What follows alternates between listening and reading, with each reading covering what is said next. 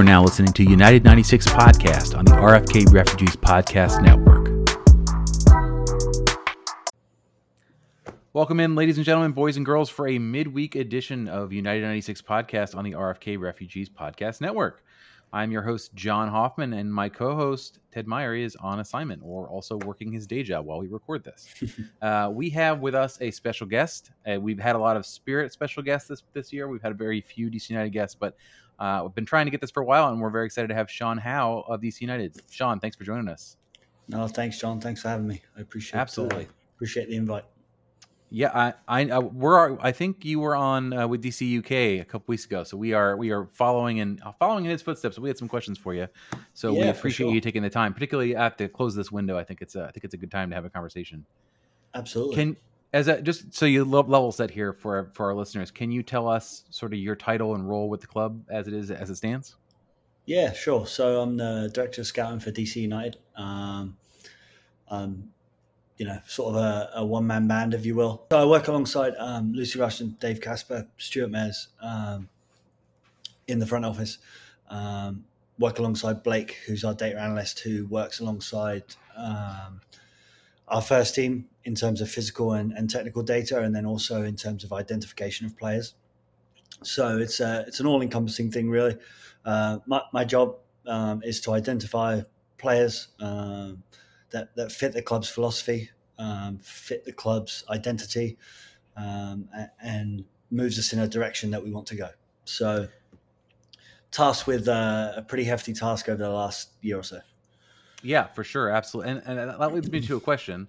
I think the question about what is the DC United philosophy, what is sort of the prototypical player that DC United is looking to bring on, that's changed obviously over the years. We've had quite a few coaches here in the last little spread here, and I think all of them would have said something a little bit different, understanding that the club probably has something that persists, that coach's preference. So if you were today, now, with both with Wayne as the coach and maybe after, what is the philosophy of the type of player that DC United is trying to bring in to hopefully find success with the club? Yeah, I think athleticism is a real focal point for us right now, because I think the league is becoming very, very athletic, very, very powerful in terms of transition moments, in terms of it's becoming a very powerful game in the MLS, and you're seeing better and better players where players are being isolated 1v1, players are having to deal with some real high quality players, and managing that within the salary cap of, you've got Insigne, for instance, up against a fullback who's making peanuts. Yep. It's a difficult thing to manage. So for us, it's about athleticism. It's about getting the biggest bang for your buck. And look, I'd be lying if I didn't say that since I've come in, the culture has changed twice. Just through the management. I think previous management did a good job in establishing a way of playing and changing the club in a positive manner. But then I think, again, we've now moved forward into making it positive again, but perhaps in a different way. So for us, the recruitment process is about athleticism. It's about getting players in that can handle the physical the physical capabilities of the MLS. It's about really building a squad that the fans can be excited about. Number one, which in all fairness, they haven't been able to be over the last. I'm here in 10 years. For me, even over the last year since I've been here, I wouldn't say it's a team that the fans can be really, really excited about to come out and watch. So for me, it's about that as well, and across the board from the whole front office. That's what we want to be. Now, listen, it's a tough task because we're dealing with constraints. We're dealing with certain roster manipulations. So we have to get that right moving forward. We're seeing different clubs do it in different ways, and I think we're learning from that. I think everybody's always learning from that, and so hopefully, moving forward, we can really turn things around and we can start to right the ship. You mentioned sort of the challenges of being in a salary cap constrained league, and that's obviously hugely a big barrier to bringing in some of the players you want to bring in. Obviously, I think some fans do not realize that you're counting those salary cap. You're counting those transfer fees into your salary cap calculations over the life of the contract. Sometimes, particularly for designated players, it's not just a regular on budget charge. Unless things have changed. Things have changed frequently. I could be working on old data. But what is other than that? You also have challenges with players who are on like budget charges that are over maybe their contribution at this time. So many players over time, you see it in all professional sports. A long serving player whose wage sort of inflates as their time that they're there. That's always I basically backing that all in. How big of a challenge is contract management, other than just trying to find players from overseas and trying to pay transfer fees from clubs that they're under contract with?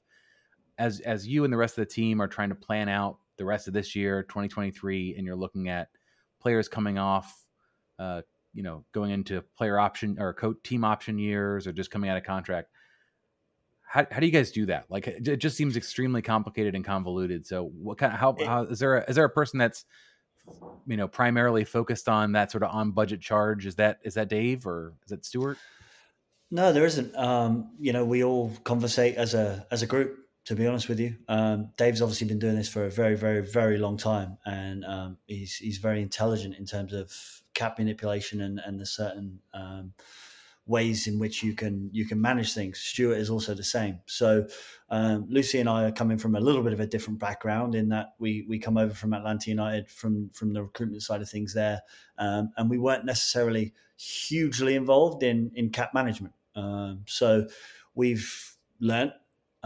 We've started to bring in ideas of our own and contribute to the group in a different way.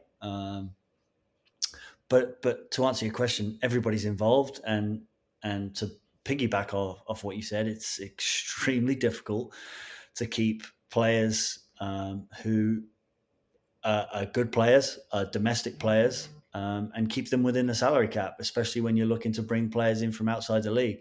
And through no fault of his own, Julian Gressel is part of that, and I think is an example of that. And from being at both teams that he's been traded from, I can speak to that.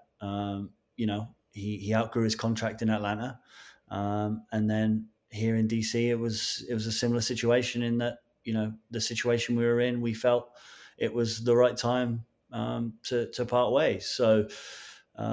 Again, a very good player, and we love him as a guy here at DC. It was just, it was a decision that we made that, it was a tough decision to make, but we had to make it in what the best interests of the team based on cap and the constraints of the cap. So, to go back to how hard is it? Would we have wanted to keep Julian Gressel? Absolutely. I think most teams in the league would love to have a Julian Gressel in their team, particularly with a Christian Benteke coming into your side after the fact. Absolutely. But sometimes it's a little bit bigger picture. Sometimes you have to really believe in what you're doing and stick to it. And for me, I really believe in what we're doing. It's been really tough over the last few weeks, if not over the last year. It's been really tough. I'll be honest, but I believe in what we're doing, and all of us believe in what we're doing, and we're moving forward with the plan to right the ship and to be competitive and to really challenge. I'd never thought about this before you just said it. Like, obviously, soccer is a global market, more so than most other sports, but also I think since all countries don't have, and I think only us have this salary cap restraint, it's sort of a weird fit of trying to bring a player in on a different wage standard that has to now comply to what the U.S.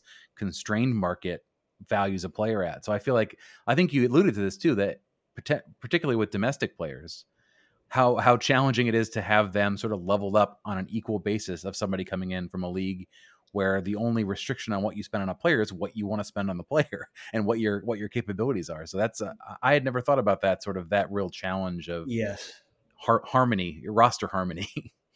It makes it very difficult because everybody gets to see each other's wages, Right? And when you've got players looking at the wage list and they're going, well, he's making 3 times more than I'm making, but I'm starting more games, and so that there's a massive challenge there, and it's not necessarily as easy as everybody thinks it is. You get caught up in the Twitter world of, well, why don't they just do this? And it's not so easy, but listen, we're in a privileged spot to work in this industry, and it's a nice problem to have. Do you wish there were more transparency around all of these things, all of the sort of so the only thing we know basically is what the players union releases from a salary perspective. That's the only thing the fans have a window on, and they know generally maybe transfer fees from well publicized players, but so much of the stuff that goes on is quasi-educated guessing by fans that are sort of Absolutely. trying to figure out. Do you wish that information was more publicly known so that you didn't basically have to be like, trust me, this is what we had to do. We didn't want to do this, but we had to do this. Do you wish that was more league-wide transparent for fans to analyze, or do you think maybe that would be a bad thing? It's a real difficult one for me to answer because, if there was more transparency, is that a good thing, bad thing? I'm not quite sure. I'm not quite sure what the answer is there.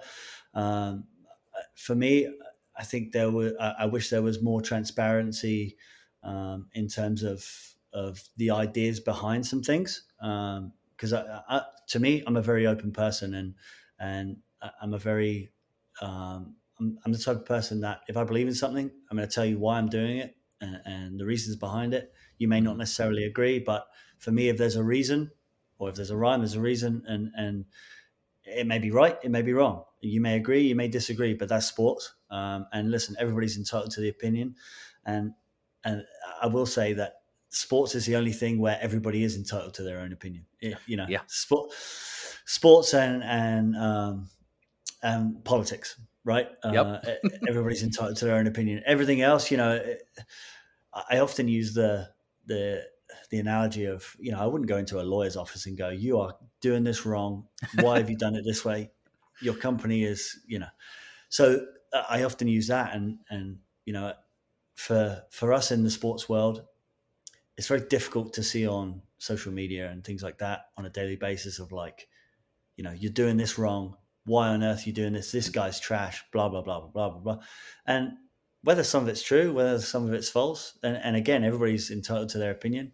It's a very difficult thing. You have to be very thick-skinned. So to go back to the transparency part of it, I'm not quite sure what the answer is. I think for us, it's a part of the business and we have to deal with it.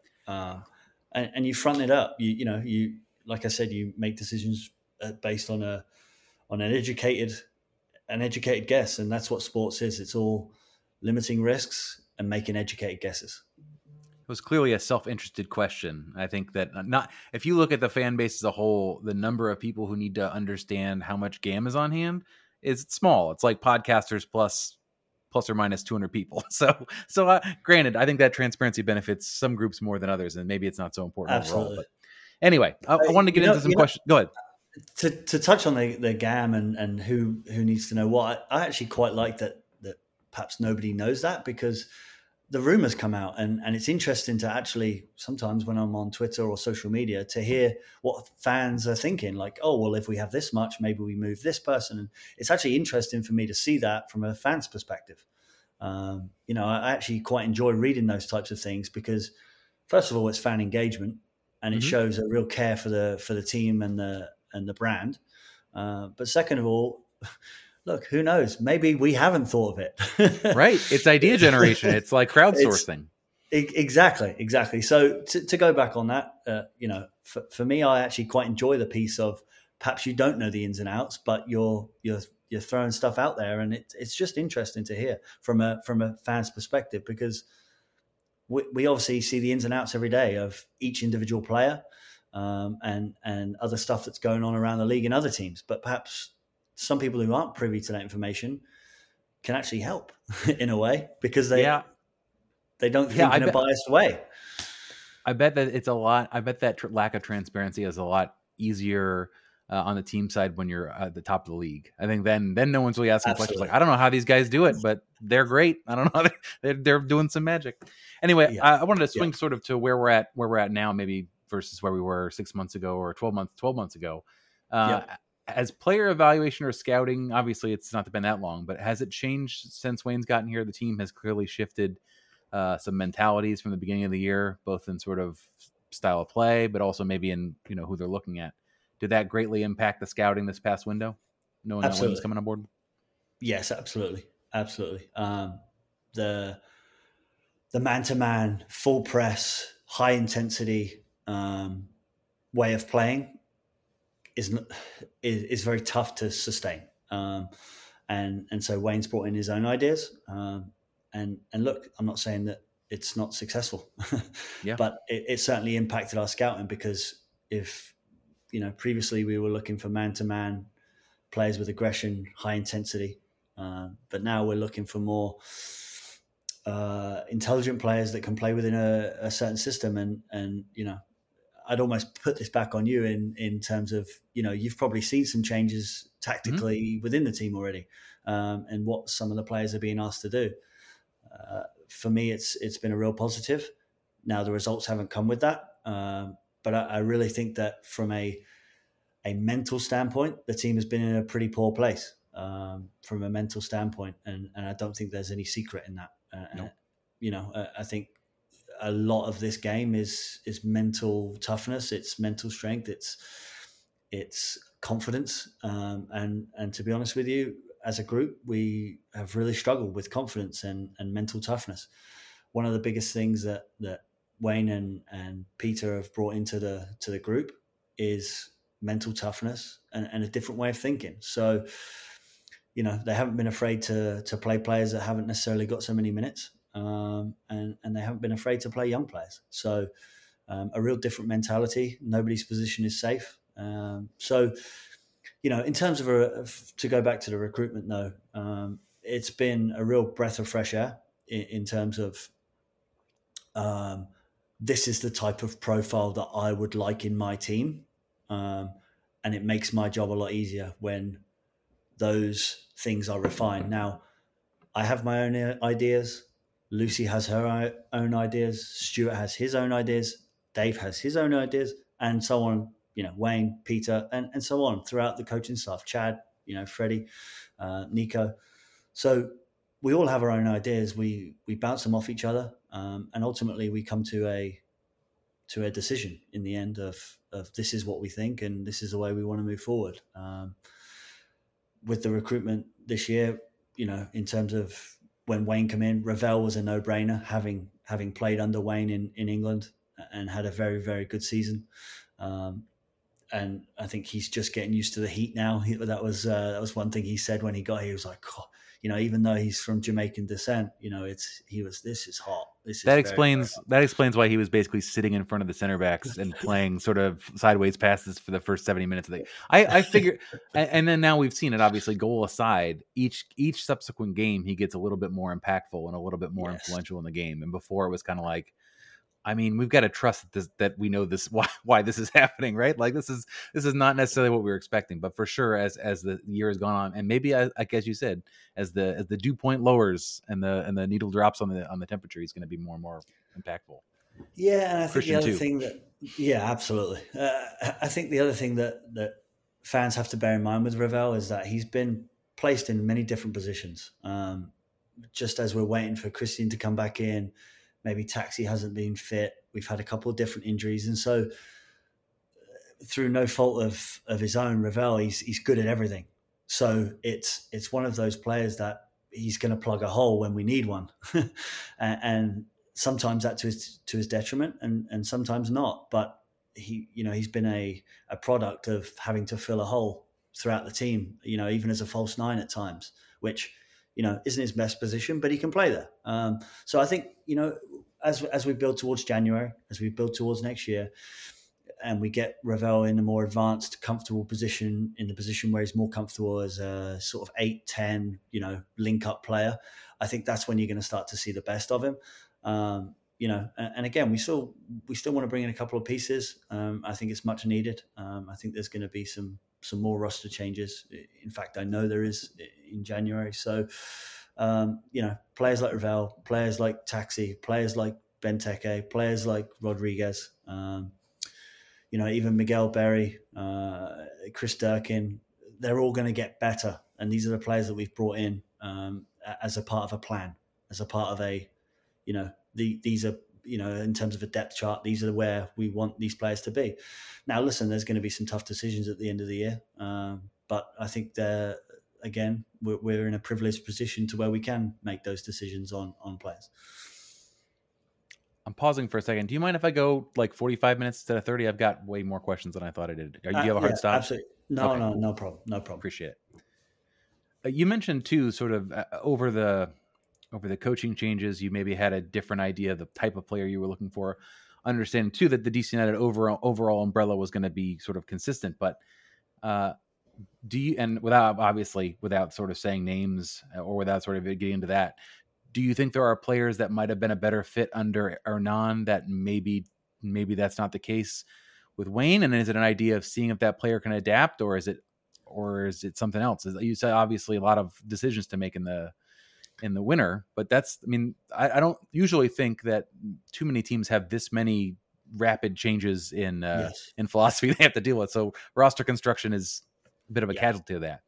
Yeah, it makes it very difficult in that regard when you go through three different managers. And again, one of them was obviously Chad Ashton, who's been with the club for a long time. But it's challenging. But to answer your question on if there's players in the club that perhaps fit one system or the other, my answer to that is, for me, there's none of these players are bad players. There isn't a bad professional player. There's just bad moments and bad scenarios and bad environments for certain players. And certain players fit certain environments. Certain players fit other environments. And so that's the way I look at it. And the way I look at it is this the environment for this player? Are there some players in our team right now that perhaps weren't suited to Hernan's environment? Absolutely. Yep. Are there players in the squad now that aren't suited to Wayne's environment? Absolutely. And Chad Ashton also. All three work in a different way. So that's always going to be the case, to be honest with you, John. That's always going to be the case where there's going to be certain players that don't fit the environment and some that do. And these are where we have to make the decisions on certain players and tough ones, really tough ones. And I think too, this is somewhat of a unique window, right? I think it's hugely important for the club with after what could be a last place finish. We hope not, but it could be. Yeah. It could also be the only full season with Wayne. He's got an option year, but who knows what the future holds. It would be unwise to, assume anything really at this point. Yeah, absolutely. With that clear urgency in place and sort of I don't want to say dual directive of, we got to go for it right now, but we also have to build a club that can persist past a potential coaching change. How are you approaching this winter window? Like that it seems like there's some conflicting goals and also I wouldn't say a rush, but certainly an urgency. And we have to develop immediately and be competitive this upcoming season if we're, that's why Wayne's here. No, that's a very good question. I think that the immediate answer is we have to go for it next year. We have to go from 0 to 100. Right. You know what I mean? I think some drastic changes need to be made in terms of mentality, in terms of consistency. And that's part of why we've made some of the decisions we've made as a club in really spending some money on a Premier League caliber striker, spending some money on a DP in Taxi Funtas, and spending money in terms of, Christian Poulsen and Victor Poulsen and other, Rodriguez and other players. And again, going to do the same in January. So to answer your question, I think it's a go for it, but I think it's also a balancing act in, look, we know Wayne's not going to be here forever. The caliber of person that he is, in terms of his coaching abilities and just in terms of his stature as a person in football, or soccer, he won't be here forever. So we have to prepare for life beyond that. And I think it's all part of the short term, midterm, long term view. And I'd be lying if I said we didn't have an eye on each one of those. Right. Yeah, you got to, right? Yeah, and again, it's a balancing act, and part of that will be, at times having to say to Wayne, look, this doesn't make sense for us long term. It may make a lot of sense for a short term, but may not long term. And so, that's part of our job as a front office, as a club, to take care of the club's interests, but also look to be a playoff team next year, which we all want to be. There's no doubt that we're all very incredibly disappointed with this season, because we feel we're better than that, even in the current team. So we want more. We really do want more. I didn't know I was going to ask this until just now. I want to, you're on Twitter. You've already copped to that. I know that you are. Some of the other folks in the front office either are doing so in a lurky way or not on it at all. Do you think, I'm going to say that the quote that came out that Lucy gave, I don't know if I'm trying to remember if it was in a team interview or what it was. It's talking about a playoff caliber roster and sort of how that was run with. I think I want to give you, obviously it wasn't you speaking, but I imagine you probably feel similarly because you also helped construct this roster. I'm giving you like the floor to defend that statement. Basically, I think the fan base was a little perturbed by that, I guess, in the context of like the changes that had to be made, and then also the results. Sort of trying to find in a league where so many teams make the playoffs and our current position and where we were even when that was said. Do you think that? Would you agree with that? You didn't say it, so I don't. If you don't, I don't want to pin you to it. But if you do agree with it, defend it. If not, if not, you don't have to. So you're asking me, do I agree with the statement that we have a playoff caliber roster? Even when Chad Ashton took over. Now you've made a bunch of changes, so I feel like if we started the season with this roster, maybe that's a little bit different. But when you built the roster at the beginning of the season, were you feeling confident or not, or no? Were you feeling like, yeah, we're at least an 8th place team on the Eastern Conference and maybe higher? I was feeling confident knowing what we had coming in. Mm-hmm. Unfortunately, it didn't transpire the way that we'd hoped, and we had a little bit of disappointments along the way. I was quietly confident, yes. Now, as things progressed and things changed drastically in terms of management and just the overall mood, it started to decline for me. But again, that's why we decided to make again some huge changes. And again, to come back to Julian Greshel, that's a huge change for a player who was one of our best players last season to take that risk in doing that. So, look, I think what we're finding right now is that teams are getting stronger and stronger every year in the league, and that teams are finding out really clever ways to utilize certain aspects of the cap in terms of young DPs, youth fund players, to get the most out of it, and none better than New York City last year with the way that they constructed a roster with DPs and young DPs and youth fund players that was incredibly strong. So I think it's a learning curve for us, for sure, especially through the midway through the season to go, are we a playoff team? Looking around the league, and look, we've had some injuries. It's not an excuse. Even over the last few weeks, I would say, I think we've been fairly unlucky, John, in terms of some of the decisions that have gone against us, for lack of better term. With perhaps penalty kicks, decisions against us, things of that nature. I think we've been fairly unlucky. I think, if had things have gone our way, maybe things were a little bit different. Now, having said that, we know that the season hasn't been good enough. So to incorporate all that, the fact of the matter is we are not good enough to be a playoff team this year.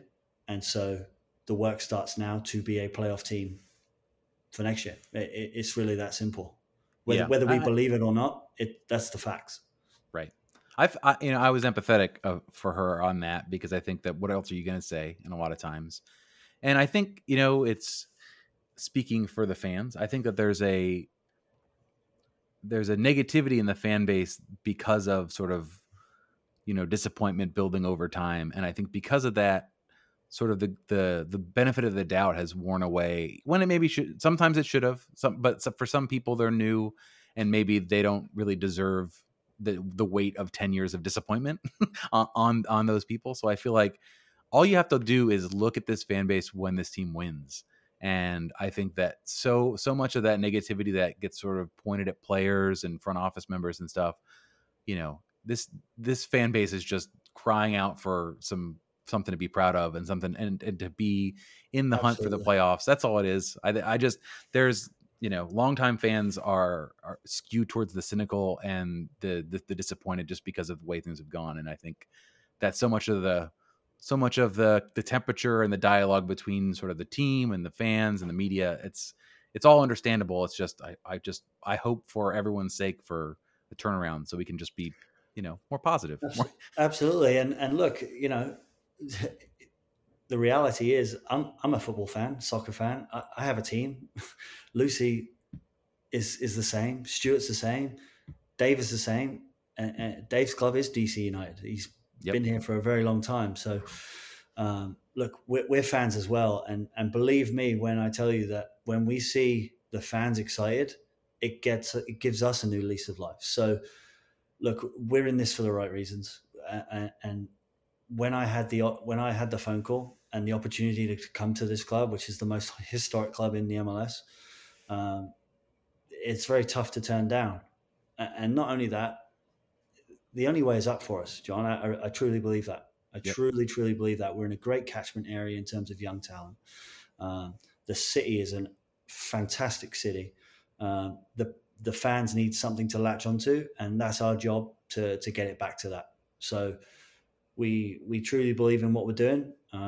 It's not going to happen overnight based on where we're at right now. It's just not. It doesn't happen overnight. But what I will say is that this league is a league where you can be bottom of the table one year and you can be competing for the title the next year. So look at Austin FC. It's a prime example, being a brand new club, and also look at what Atlanta United were able to achieve over the short period of time of their existence.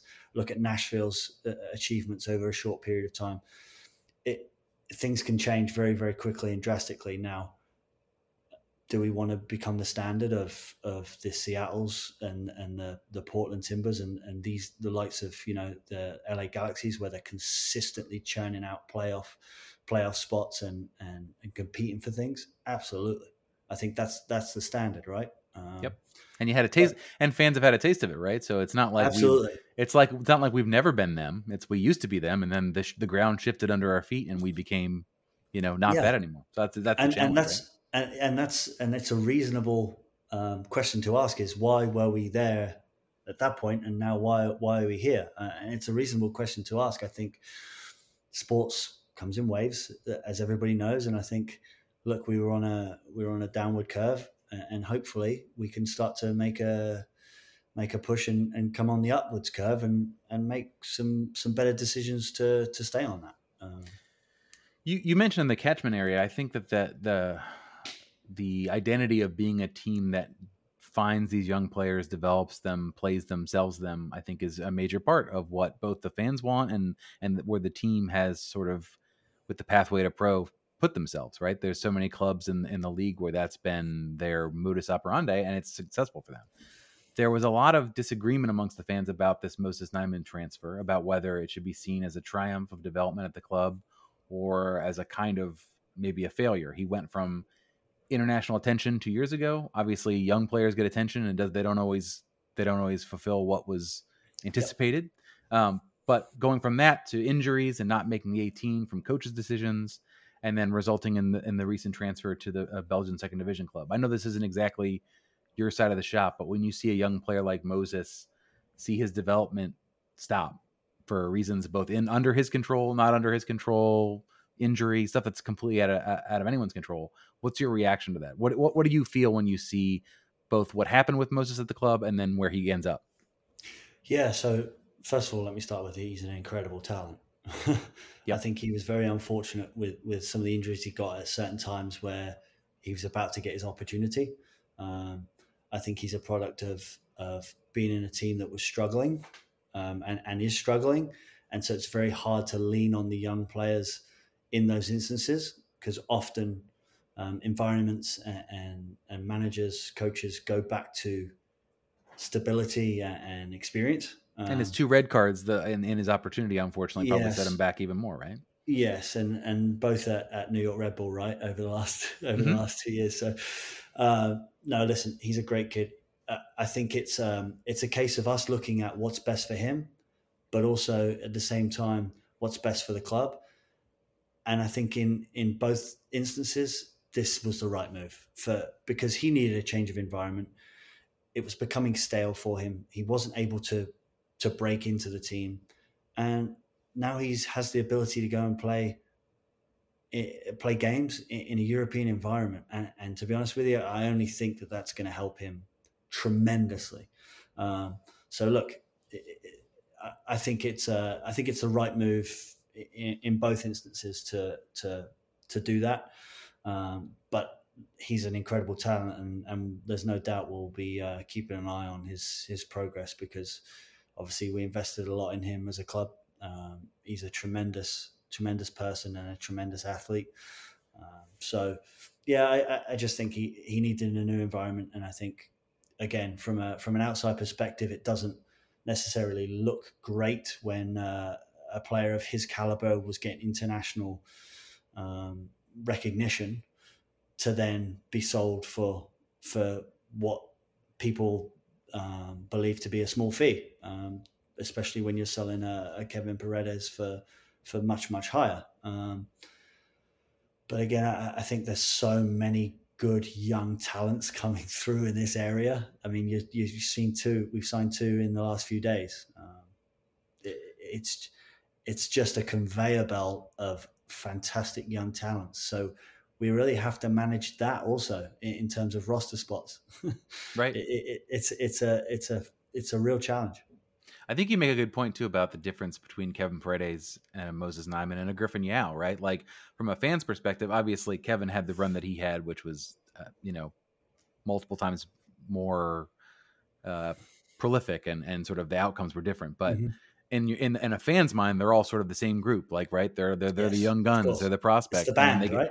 Right. And then they get sold for 100, 300,000 and then 7 million or whatever Kevin was. So it's the international component of, I think that's what people look at. People look at the differentials, and that's not necessarily seeing the full picture. It's just sort of, that's fan logic, I think, more than sometimes. Of course. And the reality is a player is worth what a team's willing to pay. Right.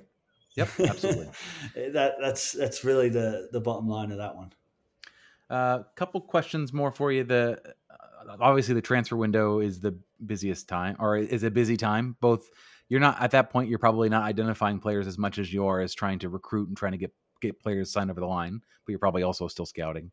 What does your day-to-day look like now, like in between windows? And how different is it from when the window is actually open and you guys are able to bring in new players?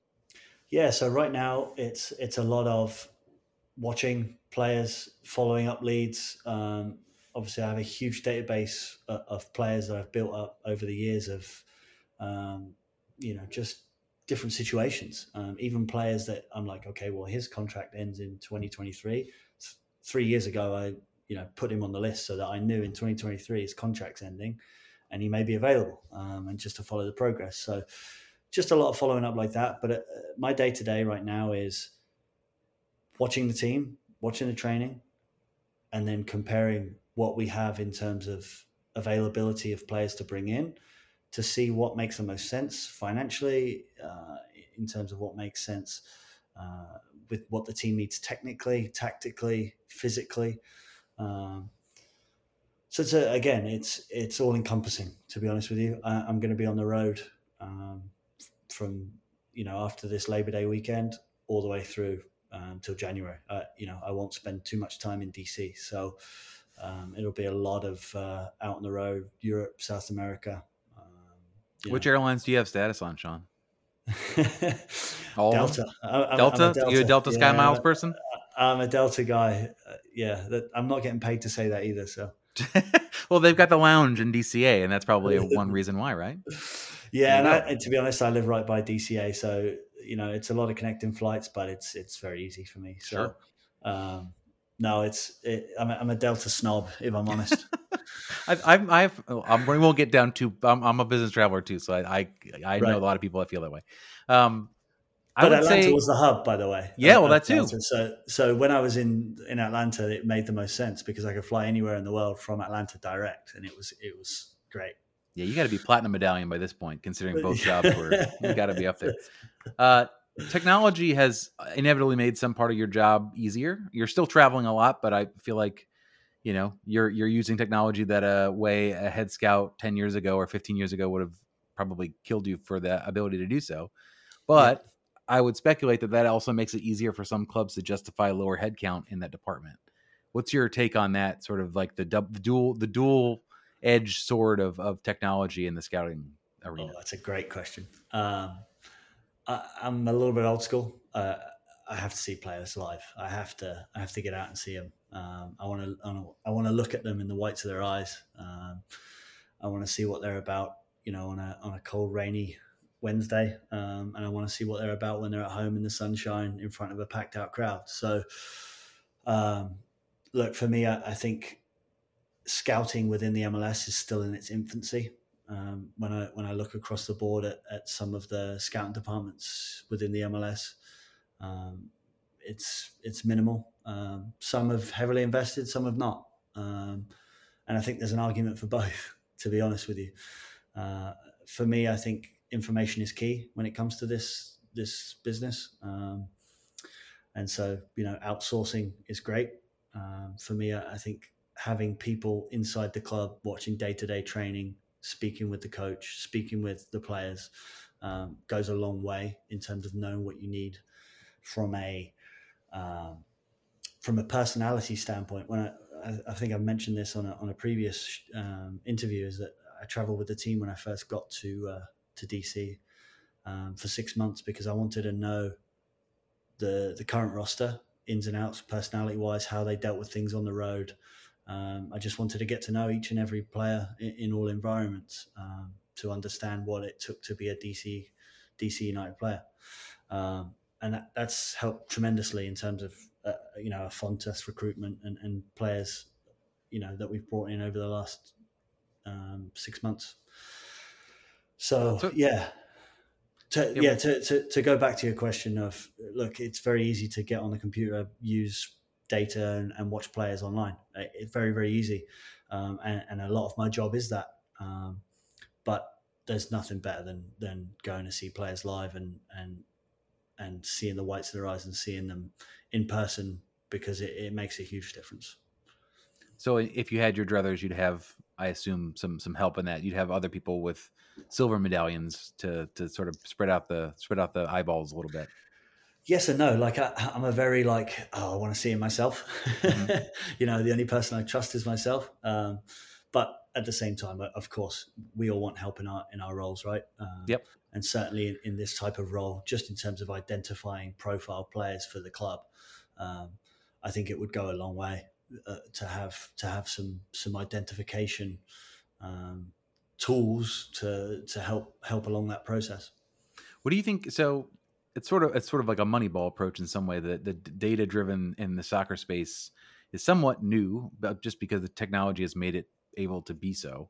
And you alluded to the fact that you want to go and see the player with your own eyes. When you're not able to have sort of the inside view like you are when you were following the team for 6 months on the road, what gets missed when you only have that access to that data? And it may be, and then maybe when you're just able to sit in the stands and watch it, what does data not really include for you when you're looking at a player? Is it sort of the obviously intangibles, like what's the most important thing that you're not getting from the data about a player? For me, it's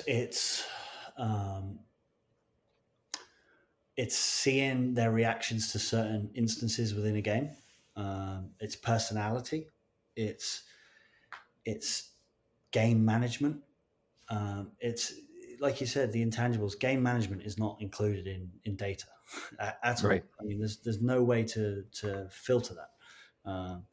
Athleticism is another one. Okay, you can somewhat do that with physical data, but in terms of really understanding a player's athletic physical ability, for me, you really have to see them live, and data can be misleading at times, especially when you look at a striker for Manchester City in Haaland is going to get 9 chances a game. A striker for DC United, Ola Kamara, may get 2. Now, if Haaland's scoring 50 goals a season, Ola's scoring 18, I think. Is it 18 last year? 18 last year? Yeah, and if not for one more assist, he would have had the golden boot. Exactly. So when you look at it from that point of view, they're 2 very different players, but both very high up in terms of data, but in a different way, because Ola's XG last year was tremendously high. He was finishing most of his chances, if not all of them. Mm-hmm. Haaland's finishing his chances, but he's getting twice as many. So,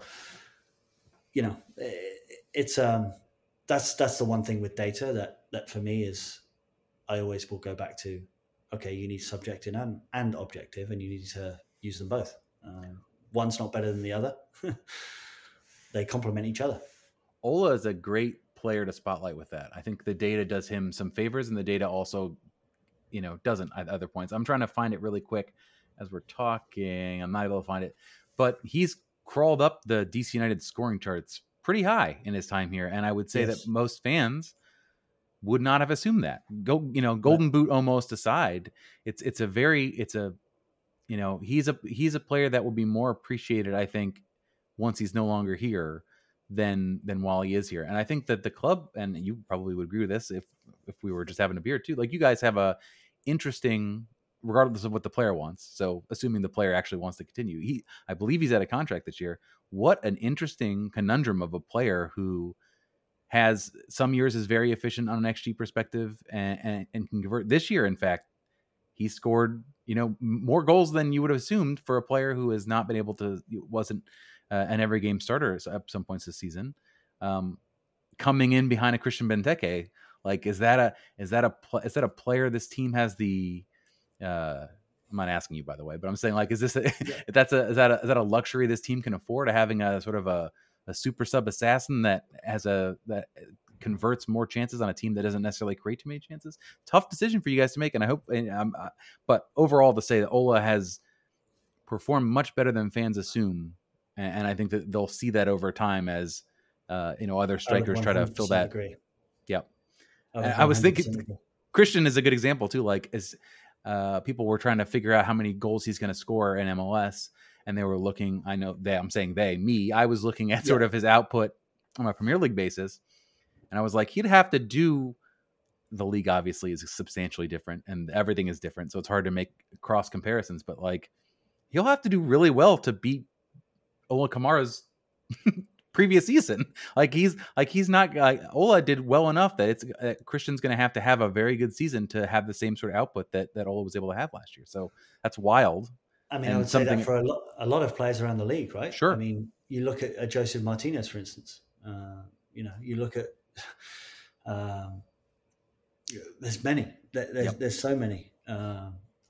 Even sorry, I'm blanking on his name, but the guy at Austin who came over from Russia. I am also blanking on that name. Having a tremendous year, but was nowhere near as productive in the foreign leagues. But you can also look at Higuain, who was incredibly productive in the foreign leagues, and in his first year or two was really, really poor, in my opinion. I don't know, that one I feel like you could have seen. I feel like looking at work rate and looking at the temperatures in Miami, I feel like that one sort of was well advertised. It's changed still a little one bit. of the best goal scorers. Sure, for sure. It's just a matter of all the other elements that you have to be able to get yourself into a position to score. I would 100% agree with you. Speaking of, that actually leads up well to my last question. Sort of looking at Higuain and sort of maybe how he performed at the Chelsea loan before he was returned to his club. Do you in the front office have certain red flags that if you see either in a medical or in interviews with former teammates or the coach that will put you off of a player, regardless of how they're performing on the field? Is there like a thing? Like if I see this or if I hear this, my report is going to say we should not sign this guy. Is there something like that for you? Motivation for sure. Like in interviews we have with players, you can tell straight away their motivation. And to be completely candid, we had an interview with a player that we wanted to sign. He ticked all the boxes for us. We got on a Zoom call, and immediately after the Zoom call, we connected and went, nope. Wow. So it really is, again, looking in the whites of the player's eyes and going, how motivated is this guy? And is he good for this team environment? Christian Benteke is a anomaly. It's a no-brainer. He's still hungry. And coming from a career that he's had already, he's still hungry to score goals. And he interacts with the rest of the group just as anybody else. Which to me is a huge, it's underestimated for me, because I think people just assume that, he's a big time Premier League player, he can do what he wants. No. This is look at Wayne. Look at the way Wayne integrated himself with the team when he was a player. Absolutely. That was the thing that always impressed me most about him. I was like, when they signed him, I was like, well, he's at a certain stage in his career. I don't know how he's going to perform on the field, but I'm also curious how the locker room dynamics are going to work when you're playing with freaking Wayne Rooney and you're a college draftee that just got out of Akron or wherever, and now you're here. And it just seemed every story that came out, like everything you heard about him was like, this is a man of the people. And it's so bizarre that a guy who has lived his life from the early age that he's lived it, so valued the idea of like, all these guys are my teammates. We're all the same. Doesn't really matter what we're making. And that to me, I took that, like, I was like, all right, I love Wayne Rooney for that. I don't care what he does in the field. I like that he's a man of character in that way. And we are very similar in that. And that's a big part of my recruitment is, again, when I'm talking to a player and, when I go away, watch them and then meet them after the game, I want to know, do they feel bigger than this project? Are they on board with this project? They're saying the same about Gareth Bale over in LAFC and the way that he's adapted and come into that locker room, and specifically in the way that he only wants to talk Spanish to the Spanish speakers and things like that. So that's cool. Yeah, it's look, I think the dynamic of MLS is changing. I think it's really well respected based on players like your David Beckhams, your Wayne Rooney's that have come to the league and paid it a lot of respect and not come in bigger than the league. They've come in, done their. It was a coin flip after your Steven Gerrards and your Pirlo's. Yeah, like it can go one or the other way, right? Of course. Sean, I really appreciate you taking the time. I have 2 quick questions from our Patreons. If you're listening to this week, the first week of September, that means you're already a subscriber to our Patreon, patreon.com/RFKrefugees. If you're listening to this at some other time, a week after that, consider joining us, and then you can get these a lot closer when they come out. Quick questions from Frank Itzo. He says, I'm interested in how much scouting is influenced by the larger strategic needs. For example, players of a certain age from certain regions of the world that have played well in certain known leagues versus maybe other leagues, smaller leagues in Europe or elsewhere. Obviously, we need depth and strength in certain positions, but with the entire soccer playing world as a scouting opportunity, how do you narrow your scope to really, particularly as a one-man band, how do you prioritize across all those filters? Yeah, we talk about international spots. We talk about cap hits. We talk about budgets. We talk about, look, we're a club that is consistently churning out young talent. So for us, it doesn't make sense to go out and buy young talent because we're buying over the top of what we already have in our club. that goes against everything that we're doing. Right. So for me, it's not about going, and it's very different from perhaps how I operated in Atlanta, in going out and buying the best young players in South America. It doesn't really make a whole lot of sense for us now. Again, could that change? Potentially, based on perhaps the pipeline changing for us. But as of right now, because we've got a Christian Fletcher, a Matai, a Jackson Hopkins, a Kou DiPietro, a Jacob Green coming through the pipeline, it doesn't make sense for us to go above them and stop their growth. It's just the fact. So to answer more on the question is, this past window we were looking for more experience because we felt we were too young, because we felt we were playing, we had a really young team. So we went out, got Poulsen, got some real European experience, brought a Chris Durkin back who'd been out and got some experience, and try to strengthen the squad in terms of experience and attitude, if you will. So that certainly hampers it. And then the other thing I would say in terms of how we define and refine where we want to go is profiles. If we're looking for real high energy, athleticism, it lends itself to your Colombia's, Ecuador's, those types of areas where players necessarily aren't hugely expensive, but you can get real value for money. But if you're looking for that real game changer and you're looking for experience, then perhaps it's Europe, and we're looking in a certain, I'm sure you all saw the rumors with Sonny Kittel from Germany. That was one of, again, trying to bring in experience and a consistency in terms of level of playing and churning out goals and assists. So that's how we refine, define, target, and a lot of it is based on those factors. James Lambert had a similar question about player profiles, but the question that he asked that did not get answered was, how much of the pre-Rooney work has lost its value from a player profiles perspective? Like, is there a folders that you've clicked and dragged in your hard drive to, like, for the future, and like this maybe we want to look at this player again when Wayne has moved on and we're maybe adapting once again? Or do you feel like the spreadsheets that were in place are still pretty much the spreadsheets that are being utilized now? I keep a very consistent spreadsheet I have players for all different types of scenarios. And so what I would say is it is a bit of a drag and drop, and it's a little bit of a filtering system in the way that I keep my database. It's based on a certain profile, whether it's for instance, a ball playing centre back, a defensive centre back, if you will, mm-hmm. or a progressive centre back. So that's just one instance of one position that can have three different types. And so when we all sit down together and we decide, okay, what do we want as a club?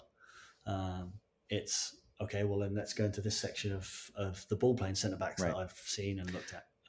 Go to this tab. I've created tabs for everything you could possibly need. That's my job. Absolutely.